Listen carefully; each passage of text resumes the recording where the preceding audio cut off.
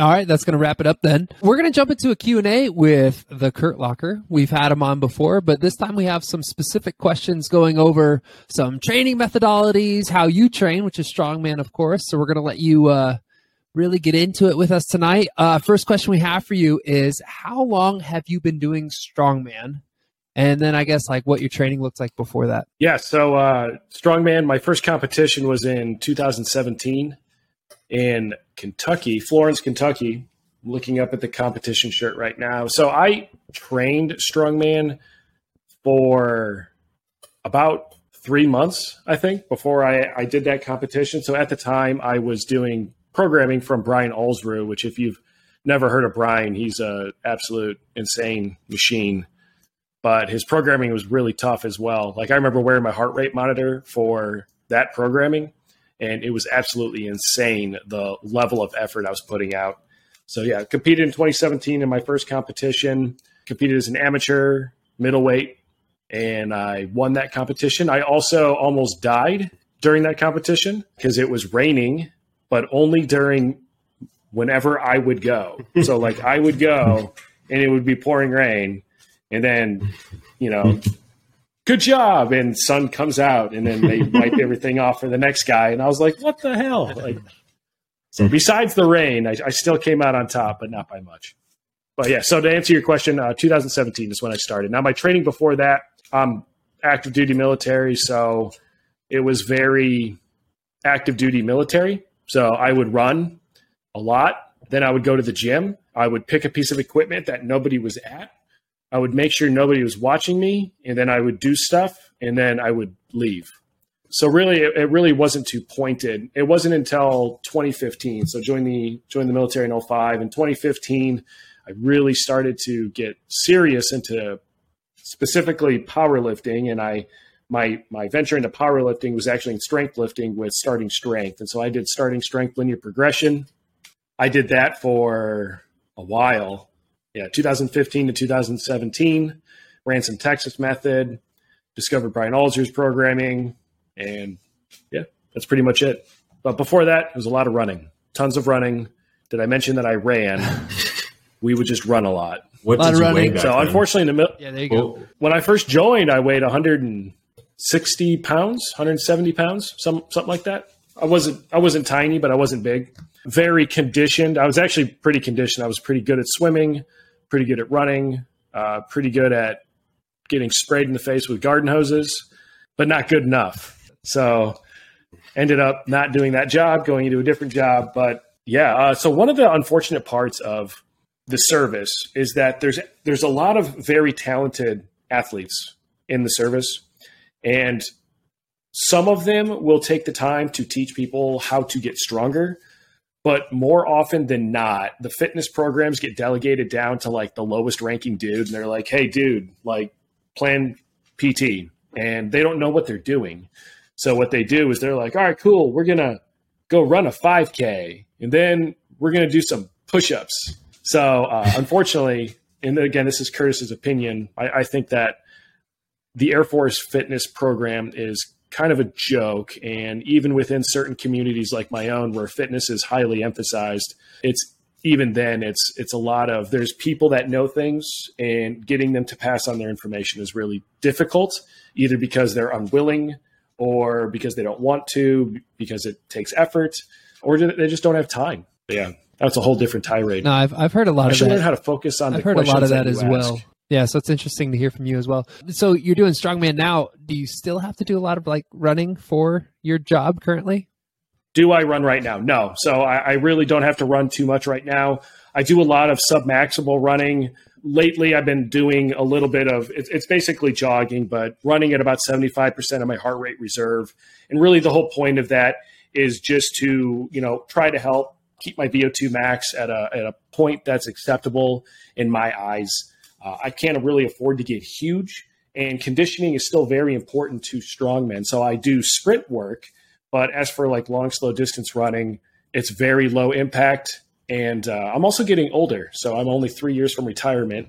And after that many years of running on roads and not being smart about it, your body starts to wear down.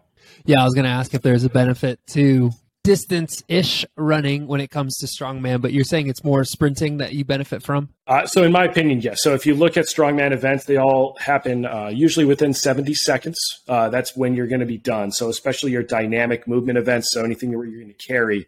So because we're talking about the 70-second kind of time frame, we're going to be in the ATP, PC, and the glycolytic system. So basically those first two systems. And when you're really training oxidative capacity for like long distance running, you're going to be going well past that 70-second mark. So if you look at specificity to strongman, unless you're trying to lose weight or you're trying to increase your VO2 max, whatever you're trying to train, there's really not too much advantage to going for distance running. But in my opinion, there's a huge advantage to the athleticism that you gain when you train the glycolytic and ATP PC system for strongman, and also being fast. So like think about the athleticism required. I did a competition last year, I think it was like August timeframe, and there was a single finger, and you had a single finger and you had to flip it 5 times. Or, go to a competition prior to that, and there was a 600-pound tire and you had to flip it 5 times. And in order to flip a singles finger, you have to walk it up, throw it, then you have to jump over the implement, sprint over to it, turn, get back down, pick it up, and do it again 5 times. Or for a tire flip again, 5 times fast. And it's really unique. If you go to Iron Podium, which is kind of the single focal point for strongman scorekeeping in the United States Strongman and NAS federations, the split time differences between first place and second place are usually like hundredths of a second. So in the truck poll that I did in my last competition, I think I had 3rd place. And I was 3rd place, and I got beat by, we were all within 0.02 of a second. Ooh. So that's the level that you're really at, especially when you consider, so in NAS, the 105 kg class, which is monsters, like absolute talent. And then in the United States Strongman Federation, you have what I compete in, which is the 220 class, which I think is a 95 kilo class, if math is serving me well tonight. And again, absolute monsters, and it's very athletic, very competitive. 0.1 of a second absolutely matter. Okay, so when people watch strongman and you're explaining these implements and things like that, like truck pulls, finkel fingers, things like that, it's pretty intimidating. Do you have an argument for why more people should do strongman? So absolutely. So one, anybody that's out there that's ever competed in any sort of event, so CrossFit, powerlifting, I've competed in events similar to those before. I've never done an official CrossFit sanctioned or an official USAPL, but I've been around those people, and there are great people that exist within those cultures. But I can tell you that the strongman community is one of the coolest communities you'll ever be in, because so I recall several competitions that I won where the guy that I beat was yelling in my ear, literally walked just right up to me while I was doing a Conan's wheel. And my friend Brad was literally like, "Don't you dare put this down. Don't you dare let me beat you." And the guy that I beat was cheering me on. So as far as community goes, it's super welcoming. It is super intimidating too.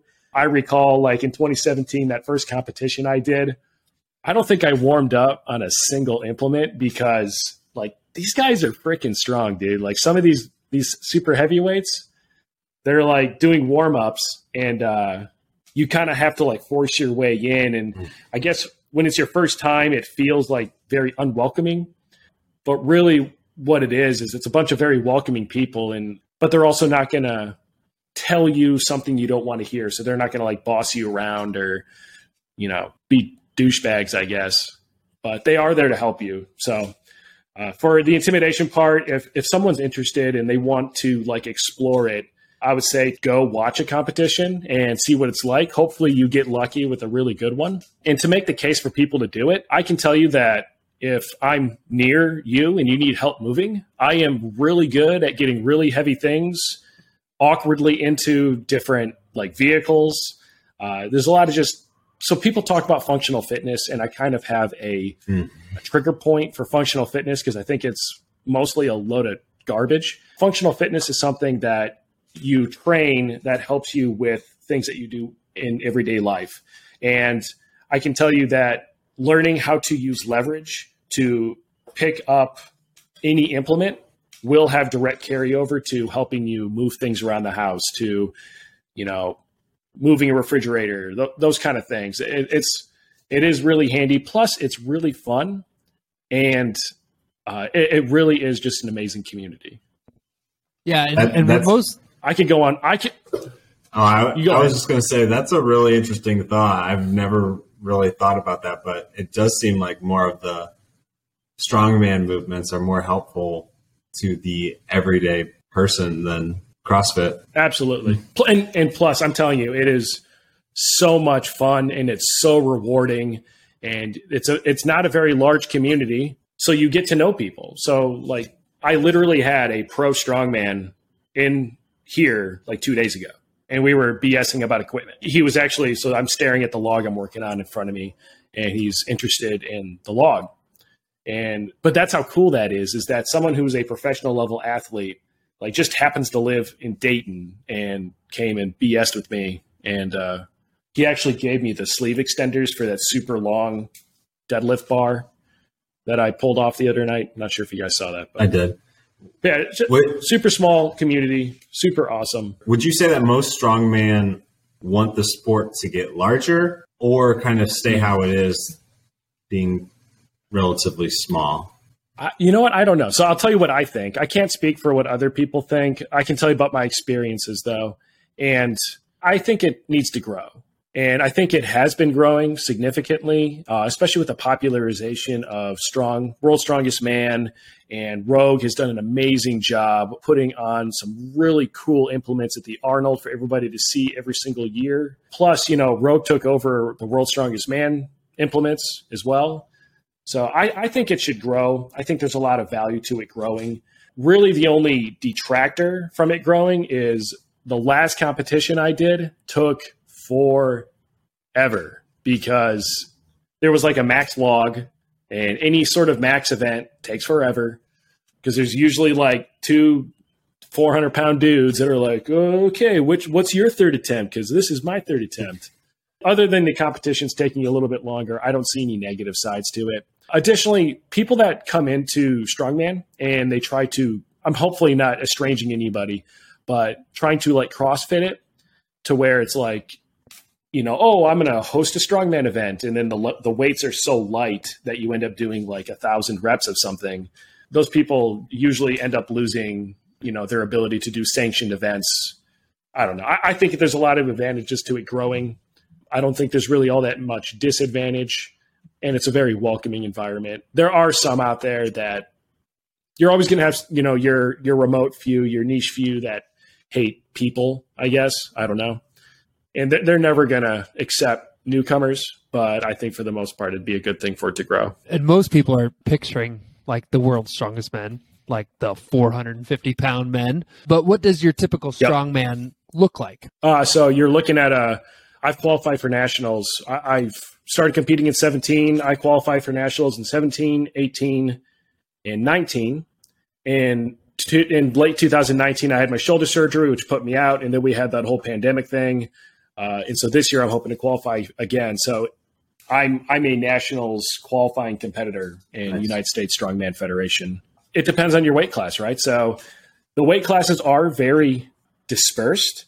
So I'm going to talk United States Strongman first. So there's the 181 class, which is the lightweight men's. And there's not many 181s. Additionally, unless I'm wrong, and I haven't looked this up, but I don't believe that there's a 181 pro card. So you can't be a pro strongman as a 181. The next weight class up in United States Strongman is the middleweight, which is 220, which is a 40-pound jump. However, they'll split the gap so that if you weigh 182 to 198 pounds, you compete as a middleweight man 198. And that's typically where I try to compete because I walk around every day at about 205. Now, for this competition I'm doing on the 23rd, it is a 220 class. So I've done a lot of eating because obviously I don't want to walk in at 205 on a 220 competition. Body weight is your friend. So I weigh 220 right now. The next weight class up is 241. So again, a pretty significant jump. I might be wrong on these numbers too. I'm pretty sure I'm not though. After 241 is 280, and anything over 280 is called super heavyweight. Your big guys are big. Mm-hmm. Your little guys are like brick shithouse solid people. Like, it's insane. The guy who won the competition in August was, first off, legitimately a Navy SEAL. We became pretty good friends during the competition. And was just like a freak. It was so cool. It was just so cool to work with him. And that was his first show that he had ever done. So I coached him through stones. Like I taught him how to put tacky on. I taught him how to do all that stuff. And then he crushed me. But it was really cool to see him operate. And he just looks like a normal dude.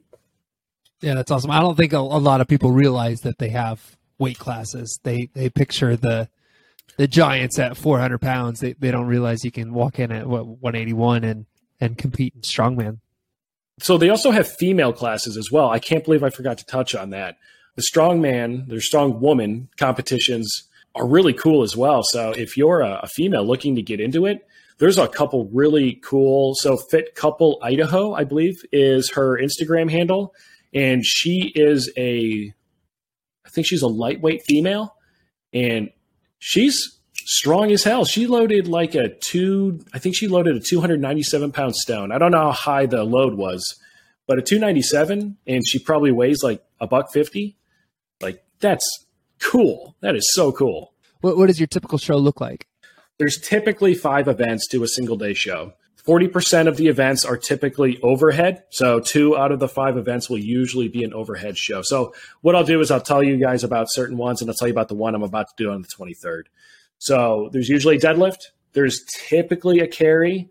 There's typically 2 overhead events. And when I say deadlift, it doesn't have to be a deadlift, but like a deadlift type of event. And then there's usually like stones or some sort of loading that occurs. Now, the show I'm doing is really much more of a grip show. So it starts off with a max mammoth bar deadlift, which is a 10-foot deadlift bar, which is why I was using the sleeves the other day to get a little bit of specificity training in before the competition. How far in advance do you get to know what it's going to look like? So I knew about the Spring Strongman Classic. I signed up for this show just recently, but I had marked it as a training target, back in January. I started looking at it. So 4 months out. I can look all the way out, though, on Iron Podium into September. Now, new shows are popping up pretty frequently, so you have to check Iron Podium pretty frequently to see what the latest and the greatest is. But, yeah, you can know about it really far out or not so far out. Now, as for, like, mystery events, there's a couple shows that will do mystery events. The last one I did in Dayton, Kentucky, that one had a mystery event, and it ended up being the Fingal Fingers, so we didn't know which mystery event it was going to be. But anyways, yeah, so this one is max mammoth bar deadlift starting at 475 pounds, circus dumbbell for reps with 125 pounds. And these are my weight class numbers. The Denny rings for time. So I was actually confused about this. I didn't know if it was a moving event. So the Denny rings are based off of the Denny stones over in UK. If you've seen, I believe Stoneland is the documentary from Rogue where it shows the Denny stones. They used to be counterweights for a crane, and now people pick them up because why not? So 410 pounds for time, a keg press ladder starting from 50 pounds, going all the way up to 250 pounds, and then a Hercules hold with a very strange number of 125. I don't understand what 125 is referring to. So that's my mystery event. Okay. They all typically follow that pattern then with the picks, the pulls, the carries. So usually it'll be 2 different types of overhead, typically a deadlift, a load, and some sort of carry. And awesome. From my understanding, they're usually relatively quick. I know you mentioned there might be like maxing out. Am I wrong that they're relatively quick? And then 2, how do you feel at the end of an event? Are you dead tired? So I'm going to go with depends for both. Okay. So I've been to, I think the most efficient event that I've ever seen was actually one that I helped run after I had my shoulder surgery. And that one, I think we got through, I'm going to spitball at 40 competitors, and we knocked it out in like 6 hours. Okay, sorry. And by quick, I meant like each event. Like you're doing something that usually only takes a few seconds. Correct. So usually only takes a few seconds. So like think about how much time it takes you to pull a max deadlift. Right. So you'll still have a timer. So it'll be like, hey, you get 60 seconds per attempt, and there's different rules that come in. So let's say that it's like a log clean and press max. So you come in, you clean the log, you try to press it, and it comes back down to your chest. Most of the time in any competition, you're allowed to continue pressing. But on that event, there might be a rule that says that if you go to do an attempt and the log goes back to the floor, that your attempt is over. And typically, I think it's called Wessel's rule in USS. And Wessel's rule is you get 3 attempts at any sort of max event. And if you miss an attempt, you're done. So you don't get a second or third. But as for most events, they take, so a carry event, if you're actually drilling and practicing, like a 50-foot farmers at a heavy load, think about your body weight per hand. It's probably going to take you 20 seconds, 25 seconds if you're going a little bit slower. So yeah, everything is definitely very short. And because of that, it's not that it's a perfectionist sport, but you really can't screw up. So I recall not remembering to get, I was paying really close attention, but for some reason I missed the go command on the finger fingers in 2021. And because I missed the go command, I had to get it twice, but my time had started on the first one. So I was 2 seconds behind. And if you watch the video, this is what really sucks, is if you watch the video, the difference in time from when they told me go to when I started and completed the event literally cost me from first all the way down to sixth. So it's definitely very fast, and don't screw up. With that being said, are you more tired after a strongman event or like a good strongman workout that you do? Strongman workout is going to tax you a lot more, in my opinion, than a strongman competition will. Okay. There's been some competitions that I'm pretty gassed at. Those are the ones where, so some event organizers, there'll be a lot of outdoor events, and it'll be an unusually hot day. And so if you don't bring your own cover, you're basically, I guess you go wait in your car, so you don't get cooked. Or you're like me and like find some place to like lay down. Like I think the last time I competed, I found a truck ramp that gave me shade throughout the entire day. And I basically just moved my gym bag to wherever there was shade in between events. But yeah, so no, not really tired after a comp. You feel it, but nothing like a really heavy strongman session. Yeah, it's like just a long day. Yeah, and I imagine plus you're all amped up. Yeah, and just pulling like max loads for like 20 seconds at a time. I'm sure it's more like your central nervous system than like actual like muscle breakdown. Like maybe that next day, just like worn down feeling. So the next day, depending on, so if it's a heavy show, your posterior chain will probably feel a little fried. A lot of people, say things like their CNS feels like it's a little bit down or needs some recovery.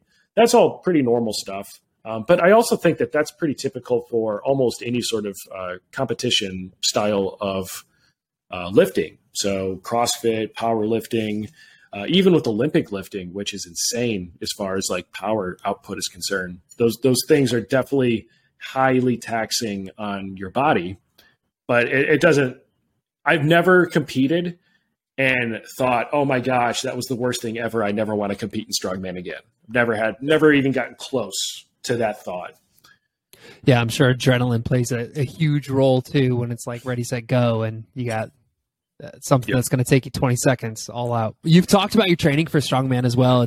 I'm going to go ahead and just kind of like paraphrase what you've said before. You've got your block training, basically like general strength throughout the week, and then you have your strongman Saturdays. You started training others, and how's that been going? So with others, really where this started for me is I trained strongman completely isolated and by myself, we'll say late 2016 to 2018. When I got to Texas, I was super fortunate to fall into, it was a team called Chrono Strength. And I had an amazing 3 years competing with that strongman team. And we would have strongman Saturday. It wasn't always at my coach's house, but my coach had this amazing garage gym. I either did a tour of his garage gym or I showed his power rack being constructed. I can't remember which one. It's on my YouTube. I think it was called like Mega Garage Gym or something like that. But it's absolutely huge and it's wonderful. And I took a lot of inspiration from Mike Battolino and Chrono Strength. And when I came back here, I really wanted to try to work to kind of bridge the gap between people that think that strongman is this crazy, stupid sport and, try to give those people maybe a little bit of taste to see if they get hooked. So I do have a very small team, and it basically goes up to like a couple athletes, and then it drops down to 0. Right now I'm actually at 0 athletes on the strongman team, but I call it the muscles and the muffin tops. And I am training a couple people though. So I'm training 2 people for the garage gym competition. And to be clear, I am doing remote programming. I am not doing in-person coaching for those athletes. And then I do train a lot of the gentlemen that I work with in my shop. So I show up to morning PT and I typically train at night. I just finished training when we started this podcast. And so during the morning, I'm able to focus on those guys and how I talked to earlier about how we tend to delegate those PT duties down to the lowest ranking person. And then people with the knowledge aren't spreading the knowledge. I'm trying to stop that and really try to focus people on their goals. And that's been really rewarding, but also very challenging because people are very defensive about their training history and how they've trained. And so sometimes it's difficult to break bad habits. And a lot of times I'll work with someone for a little bit and they'll have like an epiphany moment when I'm working with them on their deadlift where, this very strong athlete basically has like a bad setup and maybe their hips are rising. So they drop their hips before the deadlift because that's how they watch Brian Shaw deadlift. And he's a really good deadlifter. So why shouldn't I drop my hips, roll the bar out, roll the bar back towards me and then, lift? And usually I can work with athletes like that. When they have that epiphany moment, it's super rewarding because they go from having like a 200-pound deadlift to a 315. And their eyes kind of open up as far as their body's capability. And that's really where I get joy out of helping other people train. But as for remote stuff, I enjoy the remote stuff to a point. It takes a lot of time doing remote stuff because you have to, usually it's Instagram video. I'm watching Instagram videos, making comments, making adjustments, and you're not there in person. So you don't really get to see like the rate of perceived exertion that some of these athletes are putting out. So you're kind of making some assumptions. So it takes a little bit of time to gauge with, and then you send a text message or an instant message or whatever we're messaging with these days. For someone looking to get into the sport and they're looking at programming, what would you make some suggestions on what they should look for out of their programming? So when you say out of their programming, it seems like what you're saying is, should they be focusing on strength, muscle endurance?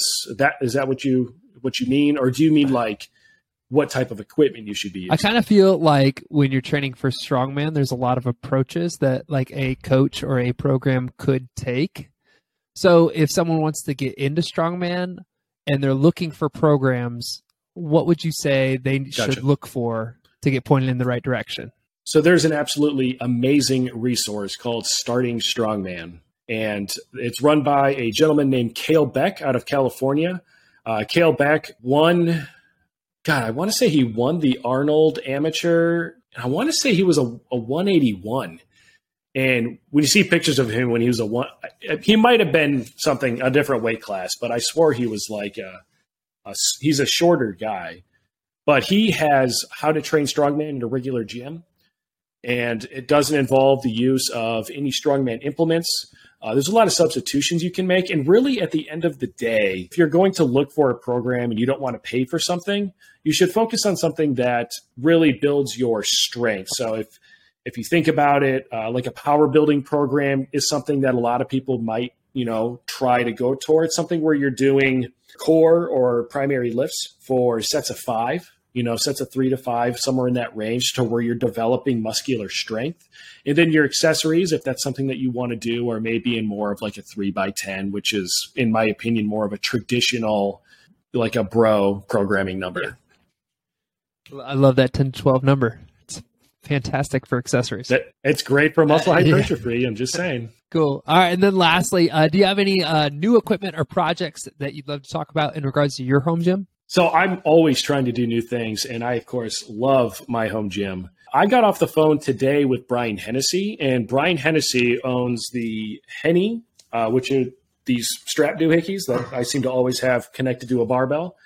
He also owns Squat Max MD, and I get to train with him later this month. He's going to come down to my place. And so there's a Squat Max that's going to appear in my garage, and I'm very excited for that.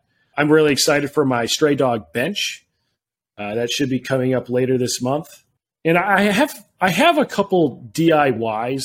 I don't necessarily think that my channel focuses too much on DIYs, but I want to use some of my capability to build like a set of force plates. And what I'm trying to do is I'm trying to make scientific instruments on a budget. So force plates are these plates where you can do isometric contraction hold. So like you could do a mid-thigh pull, and it measures the amount of force that you're putting into the force plate. So the force plate doesn't actually move. It just measures how much strength you have.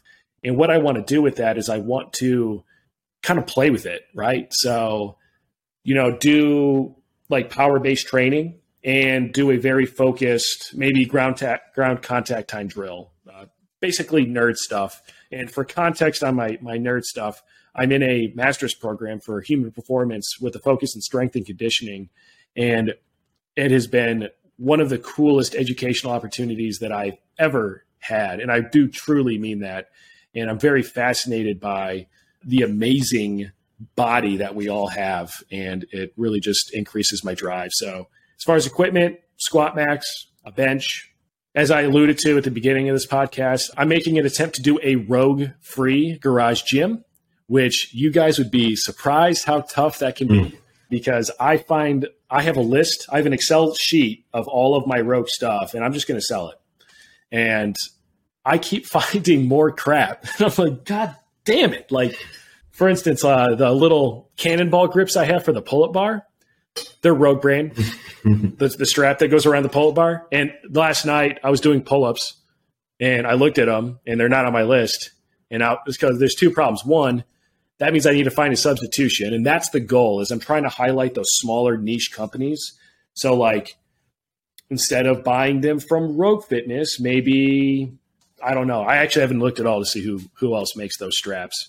So whether it's going to be a DIY, maybe I'll go ask Kyle if he knows any DIYs for it, or it's going to be a smaller company. But really, I'm trying to bring my focus down to smaller, American-made. And if you're veteran-owned, basically that automatically gives you a leg up in my book. Yeah, that's awesome. Cool. All right, well, before we end our conversation with you, can you give people your plug real quick? Oh, absolutely. So I am on Instagram at _Kurt Locker. I'm actually a little bit disturbed at these other Kurt Lockers. I do direct message them and tell them that they cannot have my name because I am the only bomb technician named Kurt. So they have no business being called Kurt Locker, but that's a different story. So thekurtlocker.com, all one word, has just, I'm starting to write articles, and me strongman, me no code, me just type. My wife helped me code website, bad looking, have good info. Where else? Gosh. So I have a Tic Tac now. I say it incorrectly on purpose because I don't respect it. Because I don't respect it. That's my favorite. Don't find me on TikTok. That platform pisses me off to no end. So you know what? Actually, if you have Tic Tac, delete it because it's garbage. And other than that, so a plug I keep on forgetting to say is I am on the Home Gym Discord server, and I am very, very rarely on the Home Gym Reddit. I don't like Reddit. I'm one of those nerds that doesn't like Reddit. But yeah, the Home Gym Discord, I'm on there, and I do a daily search for Kurt or Kurt Locker to find out where people are talking. And usually it's like, oh, Kurt has that. And then I'll chime in and be like, oh, yeah, so I have that. So I'm on the Discord server as well. If you don't have the Home Gym Discord, absolutely amazing resource. And talk about passionate garage gym and home gym owners. Holy smokes. You want opinions? They got them. That's awesome. All right. Well, thanks, Curtis, for tonight. That's going to do it for us, guys. Did you like tonight's episode? Be sure to keep your eye out for new episode releases wherever you listen to podcasts. Stay involved on our social media sites by following Garage Gym Experiment and taking part in our Sunday surveys on Instagram so that you can be part of the conversation.